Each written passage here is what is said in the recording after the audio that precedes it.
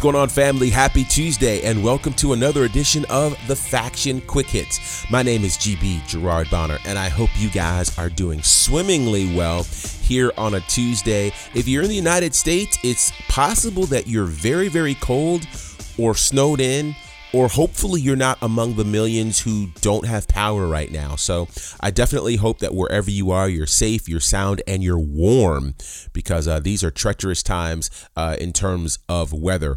Elsewhere in the world, welcome aboard. I hope that your winter is going fairly well and that your February is amazing. So today we're releasing a double episode. I'm not sure which of these you're listening to first. I'm imagining this is the first one you're listening to, but if not, I want to remind you to check out our other episode that we've released today, which is dealing with NXT TakeOver Vengeance Day. It's a pretty cool time. Yes, double episode just for you guys, and I hope you enjoy it. So with that said, what we've committed to doing every Tuesday in the month of February is discussing Black history and the impact of the African American wrestler in the business. Now, our previous two episodes surrounding this have dealt with Ron Simmons, the first ever African American World Heavyweight Champion in a major organization. And last week we discussed Jackie Moore, Miss Texas, who has made a significant contribution to the world of pro wrestling, being the first African American WWE Women's Champion, and certainly really brought us the whole intergender match and the like. So shout out to her. This week, I want to talk about a guy we all know and love by the name of Dwayne Johnson, aka The Rock. So if you follow WWE anytime, you've heard of The Rock. And of course, at this point, he has spent more time out of the ring than in the ring. And there's a whole segment of people who don't know The Rock as a pro wrestler because they know him as a box office superstar. So I want to get into the history of The Rock and the like, and perhaps create a case for you guys surrounding The Rock that I think you guys could potentially agree with. So, of course, The Rock, his birthday, May the 2nd, which is a significant day, but he has done quite a bit in the world of pro wrestling. But before he hit the world of pro wrestling, he was a college football player for the University of Miami, where he won a national championship in 1991. His desire was to have a professional career in football, believe it or not. He entered the 1995 NFL draft and went undrafted. He then went to the Canadian Football League in 1995 and was signed with the Calgary Stampeders, but was cut from the team in his first season. And from there, he began training to become a pro wrestler. Now, what most may not realize is that before he was signed to WWE in 1996, he spent some time there in the Memphis territory and was known as Flex Kavana. That's who he was before he became Rocky Maivia. Flex Kavana, spending some time really learning his chops in Memphis. Of course, he is the son of Soul Man Rocky Johnson, who was one half of the very first African-American tag team champions in WWE. So there was certainly weight on his shoulders from being the son of Soul Man Rocky Johnson, the grandson of Peter Maivia, one of the first third-generation superstars in all of pro wrestling. So with that said, he enters the WWE in 1996 to a lot of fanfare, winning his first match in WWE at Survivor Series 1996. He'd go on to be Rocky Maivia to honor both his father and grandfather. Wasn't well received initially in WWE. Many felt like perhaps who he was or what he was portraying wasn't necessarily authentic to him. Enter the Nation of Domination, where he would join, and really The Rock as we know it would be born. This brash, this cocky, this amazing talker. Yeah, that's when we first discovered The Rock as part of the Nation of Domination, ironically led by the first man we talked about in this Black History series, Ron Simmons. Mind you, The Rock had become the Intercontinental Champion prior to the Nation of Domination, but really his time in the Nation of Domination really served to be the embryonic stage of what the world began knowing as The Rock. You know, his feuds with Triple H and the feuds between the Nation of Domination and DX were really some epic times in WWE. and really helped to build the foundation for the Attitude Era that helped to elevate both Triple H and The Rock to superstardom. The Rock would really make history in 1998, 2 years from the time he debuted in WWE at the same event he debuted in, the Survivor Series, where he would go on to win a 16-man tournament and become the WWE champion. And while many argued about this, the fact remains, because his father is African American, his mother is Samoan, that makes him African American, folks. So he is the first African American to win the WWE championship. Let's think about that for a second. Think about the fact that he was under the tutelage of the first African-American world champion, being, of course, Ron Simmons, and now The Rock is a household name. He again continues to hit us with these fiery promos, amazing in-ring work, become one of the most popular wrestlers in all of pro wrestling.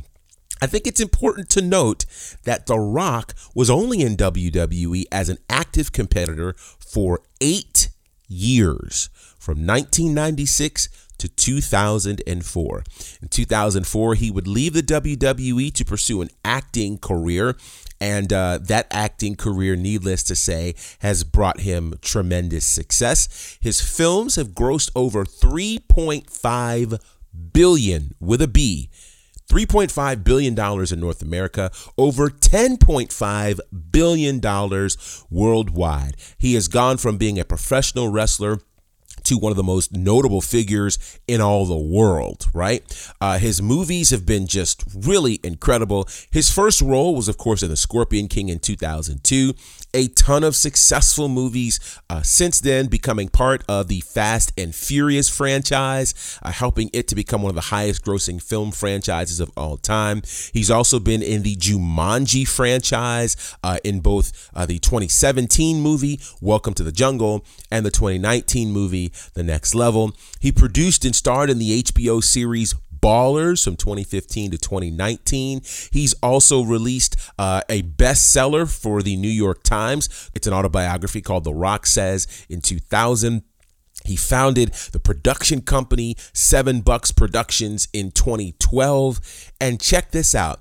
He was named among Time's 100 most influential people in the world in 2016 and 2019.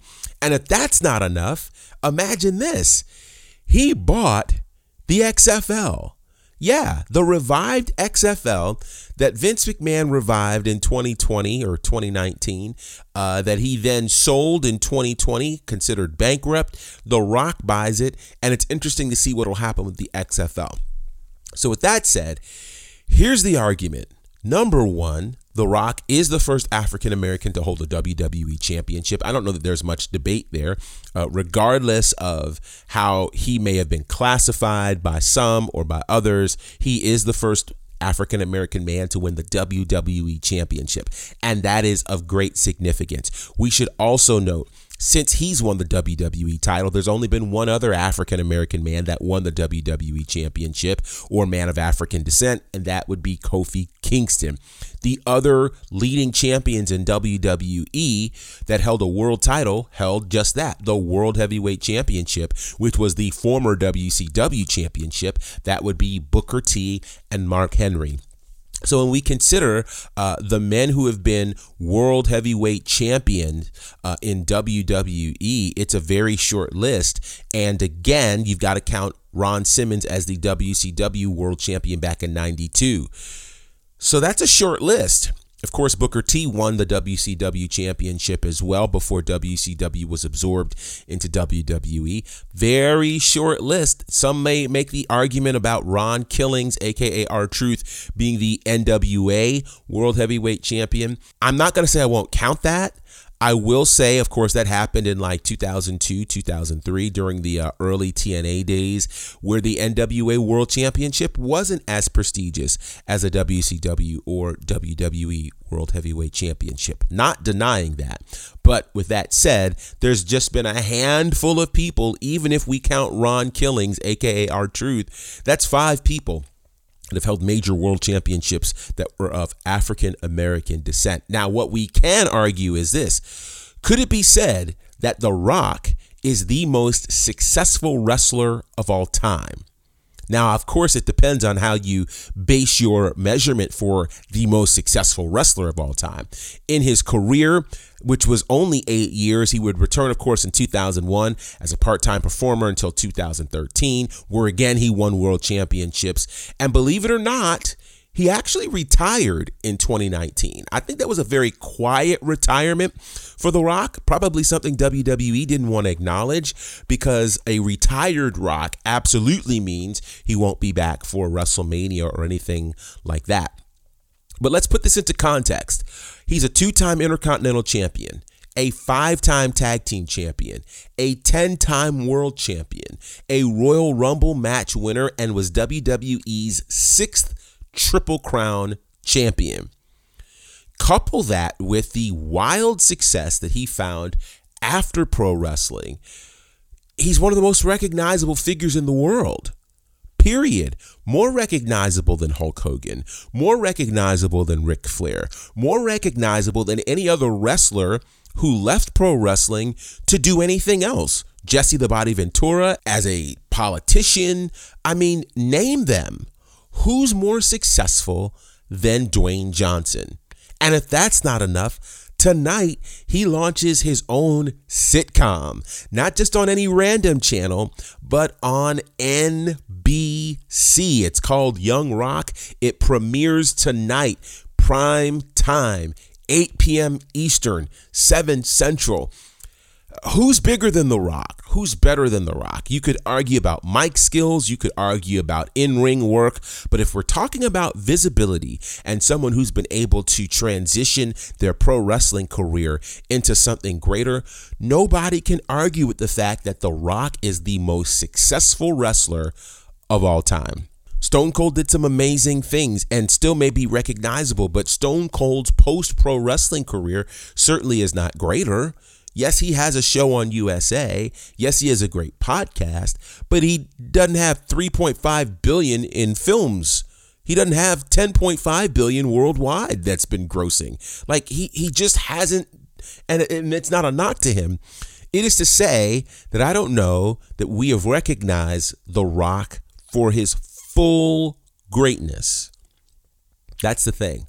So I'm going to go ahead and say it. The Rock is the most successful wrestler of all time in terms of what he did in the ring and out of the ring. It's hard to argue that particular point, but I'd love to hear your thoughts. Do you think that The Rock is the most successful of all time? I didn't say the greatest in-ring performer. I didn't say the greatest worker. I said, is The Rock the most successful wrestler of all time? And is he certainly the greatest African-American wrestler of all time? I think that's worth a discussion, and we can have that discussion on our social media spot, The Faction Show, at The Faction Show on Instagram, Facebook, and Twitter.